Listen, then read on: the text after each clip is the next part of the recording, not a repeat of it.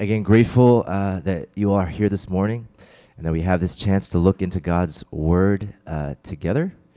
As we start out this morning, and I thank Lucas for reading that for us, I think it's important to maybe take a moment to consider God's Word and what it means. You heard the passage as Lucas read it. It seems like just such an innocuous passage, doesn't it? I mean, we've spent some time here in chapter 12 talking about some very heavy things, some deep things. We spent time talking about the Sabbath and rest and what that means. Jesus has done some miracles. He's healed a withered hand. He's freed a demon-possessed oppressed man as well. A lot of discussion about with the Pharisees and a lot of back and forth. And last week we talked about the sign of Jonah and what that means in terms of Jesus' mission here as he's here on earth. And now we close out chapter 12 with seemingly a mundane, domestic sort of situation, right? Jesus' mother and his brothers, Jesus is in some house, supposedly Jesus' mother and his brothers come and they want to see him. And Jesus, kind of rebuffs them, sort of, right? So the question that comes to my mind is it seems odd. We've talked about all this stuff, and now there's this passage here that just seems so mundane, so everyday, so just domestic. What do we do with this? Well, again, I come back to God's Word. And the fact that God does reveal himself to us. Think about it. The Almighty God of the universe reveals himself to us that we can know him. But how does he do that? What was his methodology for revealing himself to us? He does that through the human story, as we see in Scripture. He does it through the story of families, right? You go into the Old Testament, it's really in the beginning, it's a story of a family that then grows and grows into a nation. But it's through the human story. What a way to reveal himself to us in that way. And you think about God's Word, and you think about, why this way? Why so many different books over so many time with so many different authors and so many different styles of literature? Why this way? Why not just create some book that's got just an infinite list of situations that say, hey, this situation, do this. When it's 5 p.m. on a Tuesday and this happens, do this. Why not just list it all out for us? And no, and to reveal us, he does it through the human story. And then he preserves that for us in his Word. Christians here in the U.S., when it comes to our Bibles, it's not a big thing, right? We have the luxury to have decorative Bibles. Some of you might have a Bible that's in your house. No one reads it, no one touches it. It's just a decorative Bible in our house.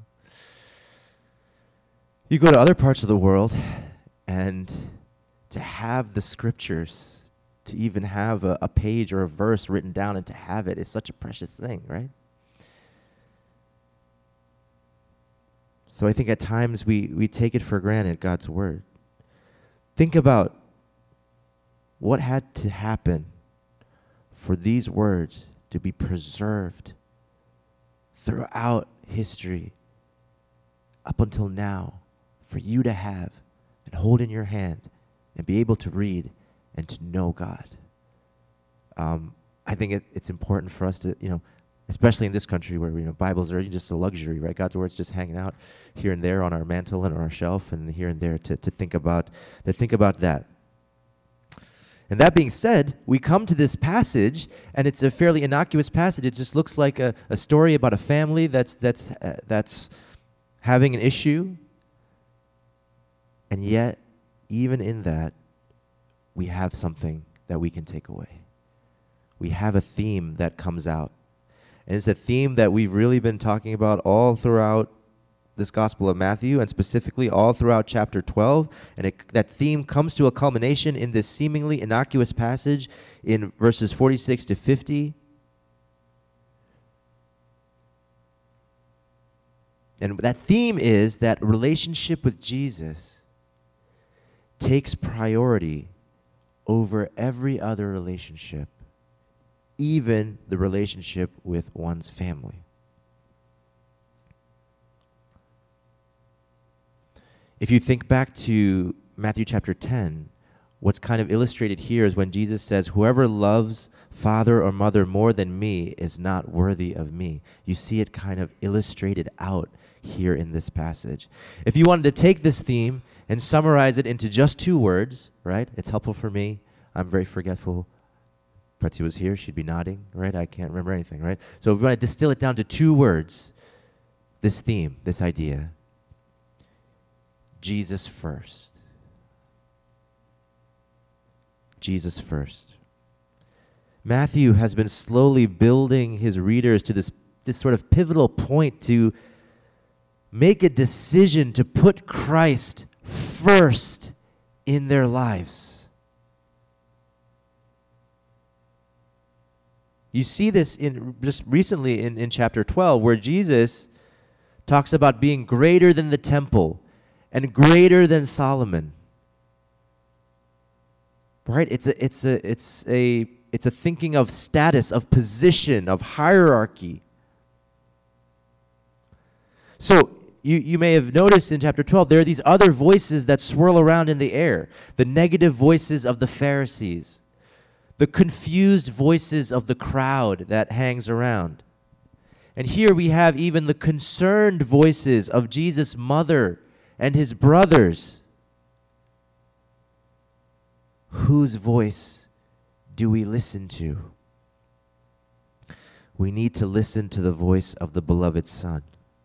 We need to listen to what Jesus has to say about our relationship with him being of utmost and preeminent importance.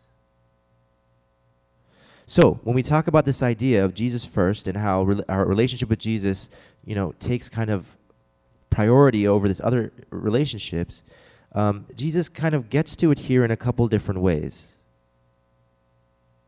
First, you see in verses 46 to 48 that he teaches us that at this point in his ministry, and it's fascinating, at this point in his ministry, his family is on the outside looking in.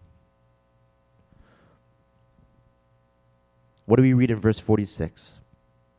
While he was still speaking to the people, behold, his mother and brothers stood outside asking to speak to him. And then we come to verse 47. You guys see verse 47 there?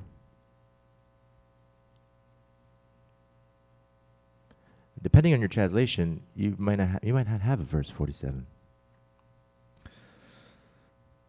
So, in the translation that I'm reading from, it's the English Standard Version, and many of the modern translations we have right now, verse 47 is conspicuously missing.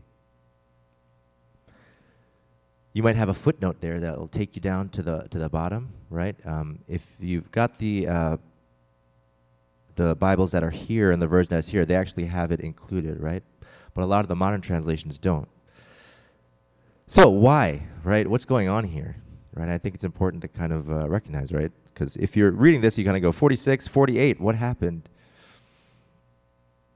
So it's not included here in this translation because, in many translations, because some of the more reliable Greek manuscripts of the New Testament don't actually contain that specific verse. So we have over 5,000 Greek manuscripts of the New Testament from different times and different places. And across all of those, there are very few variants, and that's what these are called, textual variants. But what we see is, however, from time to time, right, and these transcripts are going through like a copying process, there might be a slight alteration in the copying process, right? Someone will forget to copy a letter or a word or something small like that. And then other times, like in this specific situation in verse 47, someone decided to add a sentence. This does not happen very often.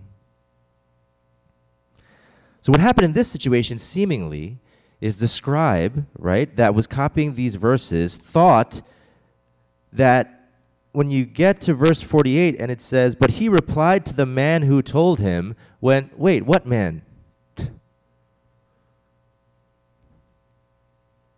And thought, it doesn't really make sense. We didn't introduce a man that came and told Jesus that his mother and brothers were here.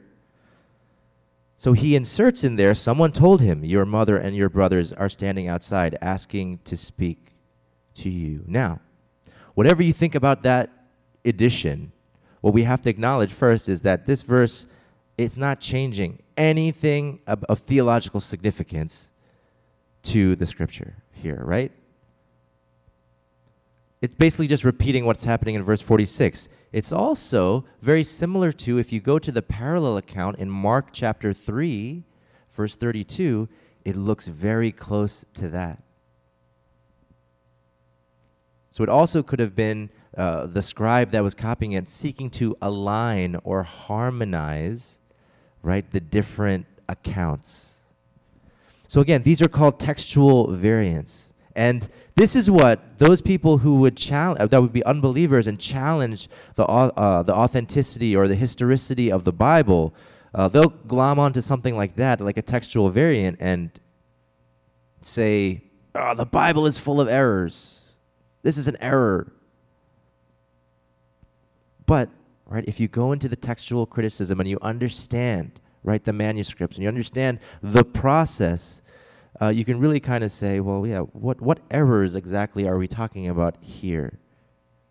And you can actually walk through this process and explain that when it comes to the New Testament is, from a historicity perspective, is the most reliable of any ancient document that we have by far. By far. So yeah, I just aside there to say that, right, and you're reading and you see, a verse like disappear, this is kind of what's going on, right? So anyway, back to the actual context here. So no 47, we go to verse 48, right? While he was still speaking, his mother's brothers come, but he replied to the man who told him. What does Jesus say? Who is my mother and who are my brothers? And stretching out his hand toward his disciples, he said, here are my mother and my brothers. For whoever does the will of my Father in heaven is my brother and sister and mother.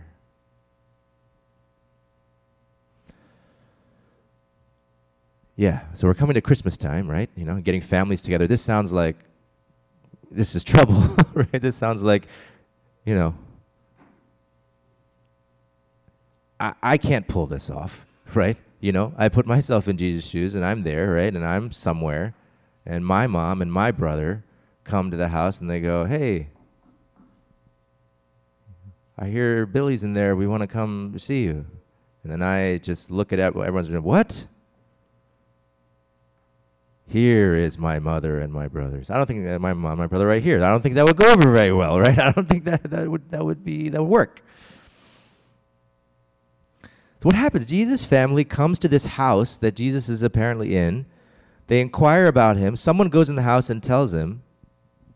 And then Jesus doesn't talk to them, but he talks to this man that maybe came and told him. And then specifically, more importantly, to who? Who does he say this to? The disciples who are with him, right, close to him, within an arm's reach of him. So think about who he's saying it to. This is important. He especially wants them to hear what he is saying. Who is my mother and who are my brothers? Okay, so Jesus is not dumb here, right? He didn't forget, right? This is like a rhetorical question, right? Jesus is drawing something out here. He's not ignorant. I don't think he's being cute here. You know, he knows he just wasn't dropped from heaven into a manger in Bethlehem. We know that's not how the story goes. He knows that Mary is his mother. He knows about Joseph, his earthly father, who most scholars would say died at some point, right, in Jesus' early life. He knows he has sisters. Go to Matthew 13:56. Who are not named, right? He knows he has brothers. Go to Matthew 13:55, who are named: James, Joseph, Simon, and Judas. Why is Jesus' family there in the first place? Why are they coming? Matthew doesn't explain it for us. It just says that where are they? Where does Matthew say they are? Outside. They are outside. That is important for us. It's important spatially, but it's also important theologically. Jesus and his disciples are inside. Mary and Jesus' brothers are still outside. Why are they outside? They're likely outside because they have not been following Jesus the way that his disciples have been following Jesus.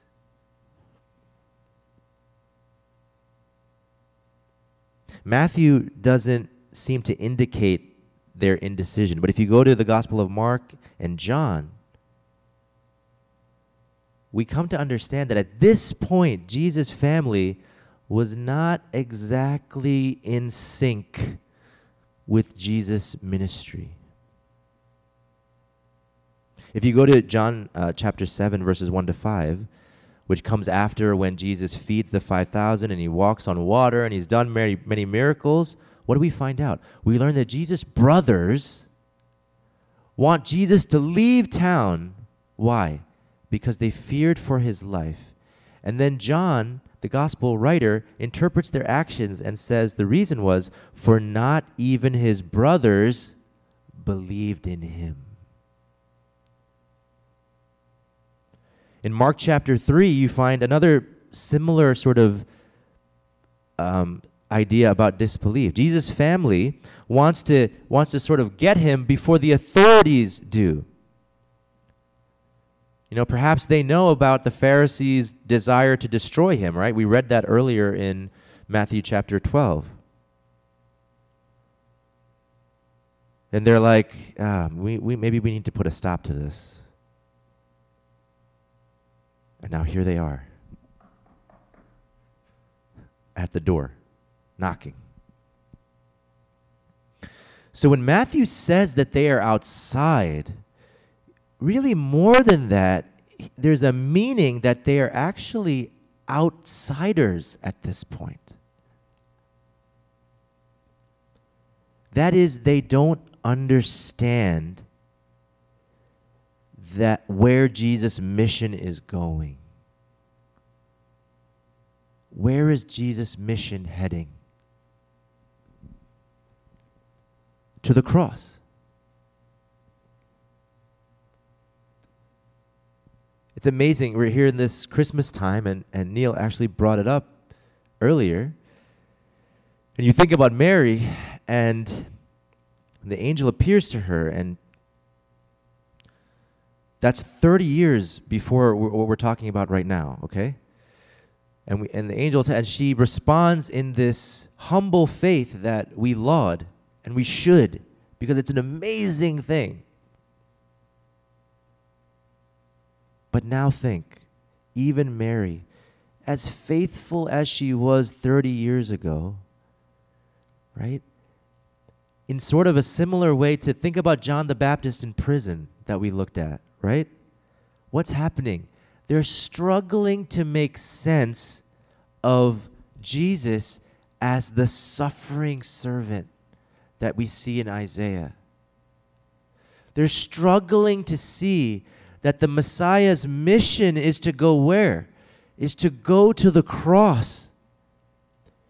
She's struggling to see that her own flesh and blood would die. She didn't want him to die.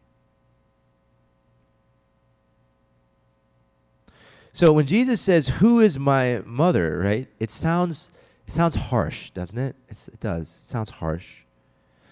That's way more tamer than, though, what he says to Peter.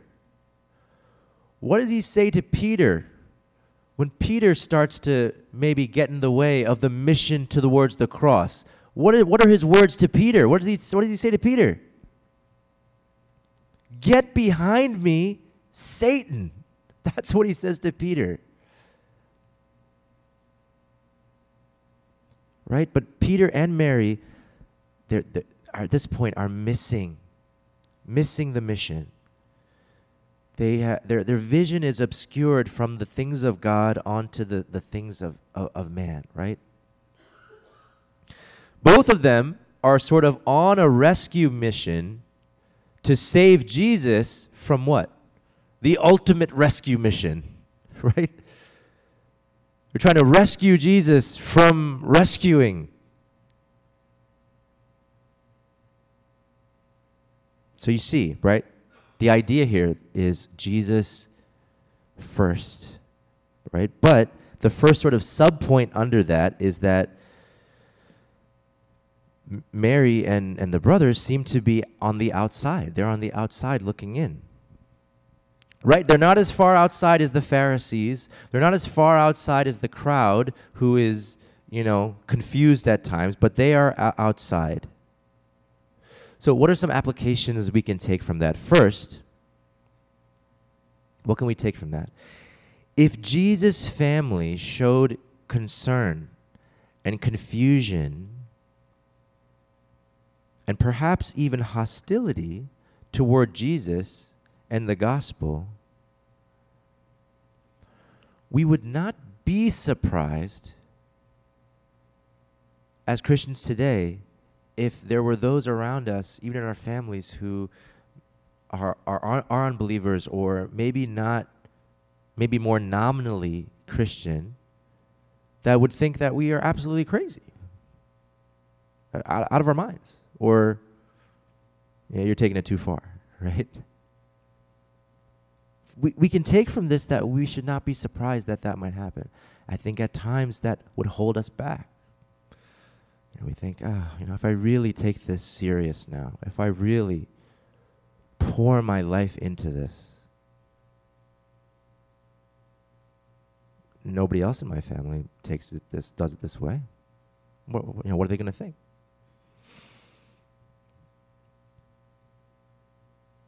So this first sort of application of this idea is not to be surprised if there could be some division, some derision, right? The second application I think we can take from this, though, is if we find ourselves in that situation, one, to not let that be a hesitance for us for diving in deep into our faith, but also the second application would be this, to give it time.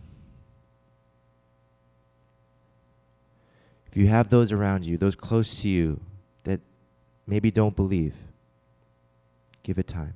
Because, I say that, because this isn't the last time we see Jesus' family in the narrative. This is not the end of their story in the narrative, is it? One of the greatest works of art of the Renaissance period is Michelangelo's Pieta, right? This is a beautiful sculpture, and it portrays what? Mary holding Jesus as he is down off of the cross. From a work of art perspective, it's utterly remarkable, right? The Gospels don't portray that specifically, right? The Gospels don't say that specific instance occurred. But it does say that where is Mary during the crucifixion? She is right. She is there. She is there. It says in John chapter 19, 26, 27, when Jesus saw his mother standing nearby, he says to his mother, "Woman, behold your son," John, his disciple, "and John, behold your mother."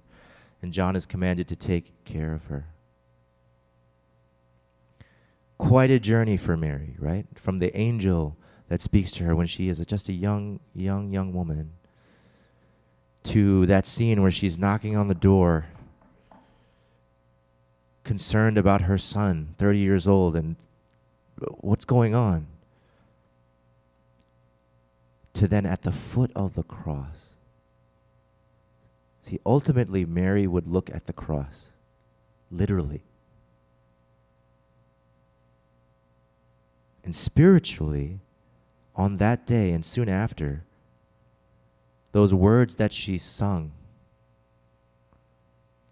that she would rejoice in God her Savior, that she sings, that the Magnificat that she sings, that we celebrate in Christmas time, upon seeing the cross and soon after that, she actually will rejoice in God her Savior. After the resurrection and on the day of Pentecost, when the Holy Spirit came in power upon the church, who is in the upper room with Jesus' disciples? In Acts chapter 1:14, it says, all these, meaning the 12 apostles minus Judas, with one accord, were devoting themselves to prayer, together with the women and Mary, the mother of Jesus, and his brothers. Isn't that wonderful? You see the full arc of their faith story for when it comes to Mary and the brothers. Through faith in their resurrected Lord Jesus, these outsiders in Matthew chapter 12 become insiders in Acts chapter 1. You see, through faith, they become part of what? The true family of God. Jesus' mother becomes his mother. Jesus' brothers become his brothers. It's amazing. And what happened when the Spirit of God descended upon them at Pentecost? What happened to those people in that room? What happened to that family? That family preached Jesus not as their son, not as their brother. They preached Jesus as what? Lord. Lord. When you think about Jesus' brothers, who we know, Jesus' brother James, most notably, he becomes the head of the church in Jerusalem. If you go to Acts chapter 15, you can see some of the background there. And the letter of James that we see in the New Testament is written by that same person, the brother of Jesus. And James, when he starts if you can go to his epistle, right, in James, and you see how he starts it, he doesn't start it saying, James, the brother of Jesus Christ. He doesn't hang his hat on that. What does he say? James, a servant of God and of the Lord Jesus Christ. That's a humble admission for a brother. Right? For Bradley to write that about me in a letter, he had to see something crazy to say something like that, right? Well, they came to know the resurrected Lord. And then James acknowledges him as his Savior, as his Lord, as his Master. So the first thing we've heard from Jesus here is that Even his family at that time was sort of on the outside and sort of looking in. So that's the first sort of idea around this concept of Jesus first. Jesus first. The second sort of idea underneath that we must think about is that blood might be thicker than water, right? You've heard that phrase before. Blood might be thicker than water, but the water that Jesus has to offer, this water that wells up into eternal life, is actually thicker than blood. So naturally, we think my family, is made up of those who are related to me by blood or some sort of legal document, right? I had no choice in the matter, right? I have to stick with them because, well, they're blood to me. There's a thickness to our relationship. What's Jesus saying here? Jesus is saying, that's true, you're related to certain people by blood. There's a certain bond to that. But, however, unity of spirit through faith is thicker than that.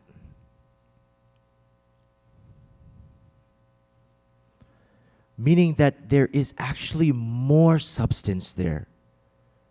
Permanent, strong, true, sure. Who is my mother and who are my brothers? Right? If you look again at verse 49 and 50, Jesus says, what does he do? And stretching out his hand toward his disciples, he said, "Here are my mother and my brothers.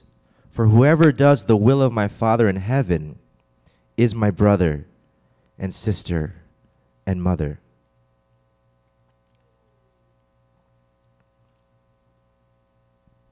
So what's Jesus doing with this statement, right? He's not breaking family ties. He's not breaking family ties.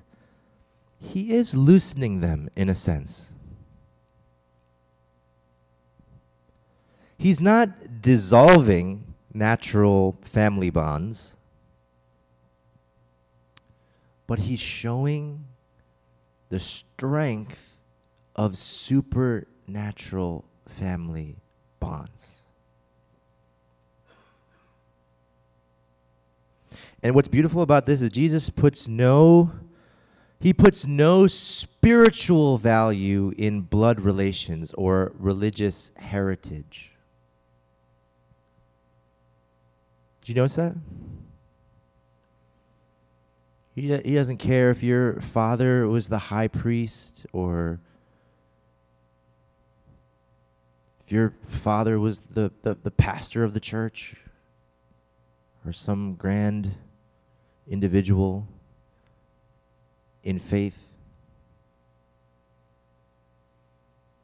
See, the kingdom of God is not open to like an exclusive who's who. What does Jesus say there? In 50, it's open to whoever. Not a who's who, but whoever. Think about Matthew hearing this and writing this. What a refreshing word for him, isn't it? A tax collector like Matthew. Whoever. Jew, Gentile, man, woman, slave, free, saint, sinner. Whoever. But whoever what? This is the interesting part. Whoever believes? That's what we might have expected it to say, right? Right? Is he talking about here? He says, "Whoever believes in me may have eternal life." Right? You think to John 3:16. That's not here. That's not what's being emphasized here in this moment. What's emphasized here, as really it is in many places in the Gospel of Matthew, is not the believing as it is what? The doing. Whoever does the will of my Father in heaven. That's who's in the church. That's who's in fellowship with the Father. That's who are the brothers and sisters in Christ. Whoever does God's will. Now, let me make something clear. Matthew is not turning it on its head everything we know from the Apostle Paul about justification by faith. Right? We are justified by faith alone. That is true. It is a bedrock of what we believe. But what's going on here is he's merely illustrating what that faith alone looks like. And we mentioned this, I think, last week or maybe the week before, that faith alone in Christ is never alone. Those who are in fellowship with God through faith in Christ, they talk in a particular way, right? They walk in a certain way. There's an evidence, right? There's an expression of that faith tangibly in their lives. That their works and their doing are not the root of their faith, but the fruit of their faith. It's what we see. Their words and their works show that they are right with God. You may have heard the term, there's no I in team, right? Well, there's no do in disciple, right? But there should be. There should be. You know, we need to cram it in there. I don't know. You want to change the word to a disciple, right? That sounds a little weird. But in our thinking, at least, we need to do that, right? We got to cram it in there because that doing is a distinctive for a disciple. So, my question for us this morning, for you and me, as we sit here and we consider what all of this means, is how is your doing? If I can put it that way, right?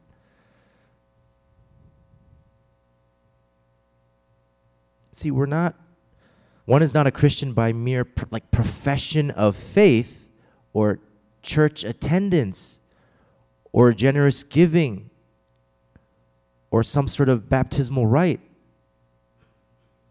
One is a Christian by being a doing disciple. So Paul, the Apostle Paul, encourages us in 2 Corinthians 13:5 to do what? Examine yourselves to see whether you are in the faith. Examine yourself.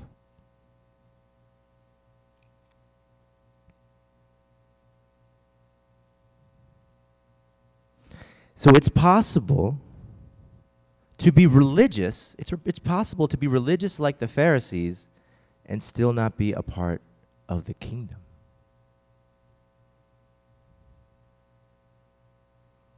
It's possible to be physically related to the Messiah himself and not be a part of the kingdom of God. Religious practices or your religious pedigree is inadequate, utterly inadequate to bring anyone into the kingdom. So what's needed?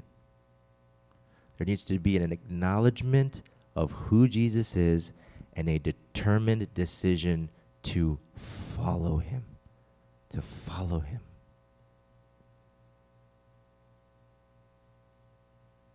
And more than that, a determined decision to follow Jesus, but a disciplined doing of God's will. There's a quote that I think summarizes it well. It says, "The essence of discipleship is not mere profession, right doctrine, or even charismatic phenomena, but doing the will of God." But what is the will of God? It's the will of God to believe in Christ. As we come to close this morning, what's the will of God? I think there are at times in our lives where if we do ask ourselves that question genuinely, we relegate ourselves to paralysis. What's the will of God? Well, I'll tell you the way you won't find out. You won't find out by not reading this, for sure. I can guarantee you that, right? If we're going to know, think about this, if we want to know what is important to God, how would we figure that out apart from his word? So you want to value the same things that God values, right? Right? If we're talking about doing the will of God, we need to value the same things that he values. What does he value? How do we know? How do we determine how he reacts to certain situations and what he does? It's here. So if you look in God's word, what is the will of God? The will of God is to rejoice always, pray without ceasing, give thanks in all circumstances. What's the will of God? To love not the lusts of the world. What's the will of God? To abstain from sexual immorality. What's the will of God? To be subject to every human institution. What's the will of God?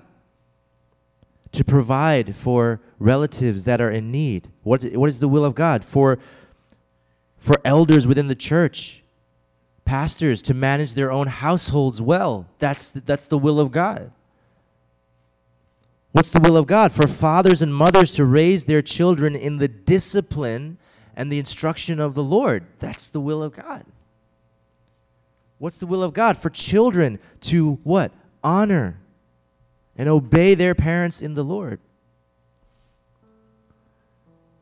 What's the will of God? If you look into Matthew chapter 8 to 12, what's the will of God? The will of God is to follow Jesus, to listen to him, to rest in him, to be in awe of him, to acknowledge him as a king greater than Solomon in all his glory. Putting him first. Putting him first.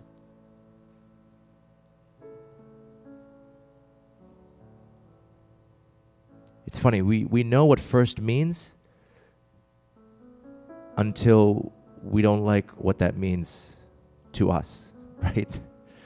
I think often we get first in our mind, but when it's something that you don't really, when you have to take something out from the first position and put it over here and then replace it, all of a sudden we start redefining what first means and what that looks like.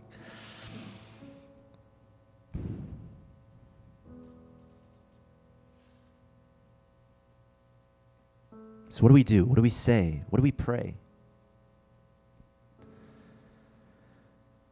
You know, you might be here and thinking about your own life, thinking, you know, I don't know if I have any sort of real profession of faith ever. Well, if that's your case, right? Then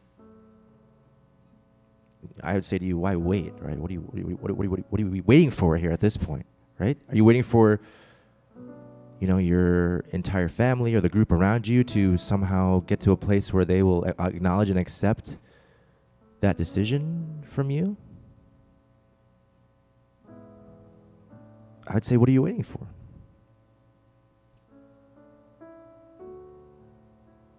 Make that profession of faith. Throw yourself into the community of God and do the will of God. Put Jesus first. If you have made a profession of faith, but you look into your life and you think, when you hear the words Jesus first, if the first things that come to your mind are all the ways that you're not putting Jesus first, right? That you can confess that to God this morning. You can confess that to him. And ask for the strength to overcome that. To stop pretending that, stop using the excuse that you can't know the will of God to not do the will of God. You have God's word. You have it. Preserved for you by God throughout the millennia, so that you could hold within your hand the will of God and know it. You can do it. Jesus first. Jesus first. Whatever it is, whatever pops into your mind when I say Jesus first, that's not Jesus, that's the thing. right? That's the idol in your life. That's the thing you need to lay down before him. That's what this passage is teaching. It's what our prayer should be today. I'm reminded of it's an old Irish prayer. It goes back a really long while. But it's very orienting, I think, to help us understand this Jesus first idea. And it goes like this: Christ with me. And in this season of Emmanuel, I think that's a great way to start. But Christ with me, Christ before me, Christ behind me, Christ in me, Christ beneath me, Christ above me, Christ on my right, Christ on my left, Christ when I lie down, Christ when I sit down, Christ when I arise, Christ in the heart of every man who thinks of me, Christ in the mouth of everyone who speaks of me, Christ in every eye that sees me, Christ in every ear that hears me. Jesus first. Jesus first. That's our call. As we go out of this place, I hope that would rest in our heart. And if it leaves you unsettled, know that that's not a bad thing. But what is the bad thing is to take that unsettling and then do absolutely nothing about it. Why wait? Jesus first. It's what he's called his disciples to do. It's what he's called us as a church to proclaim. And that's what we're going to do to his glory. Amen? Let's take a moment to respond to God's word together.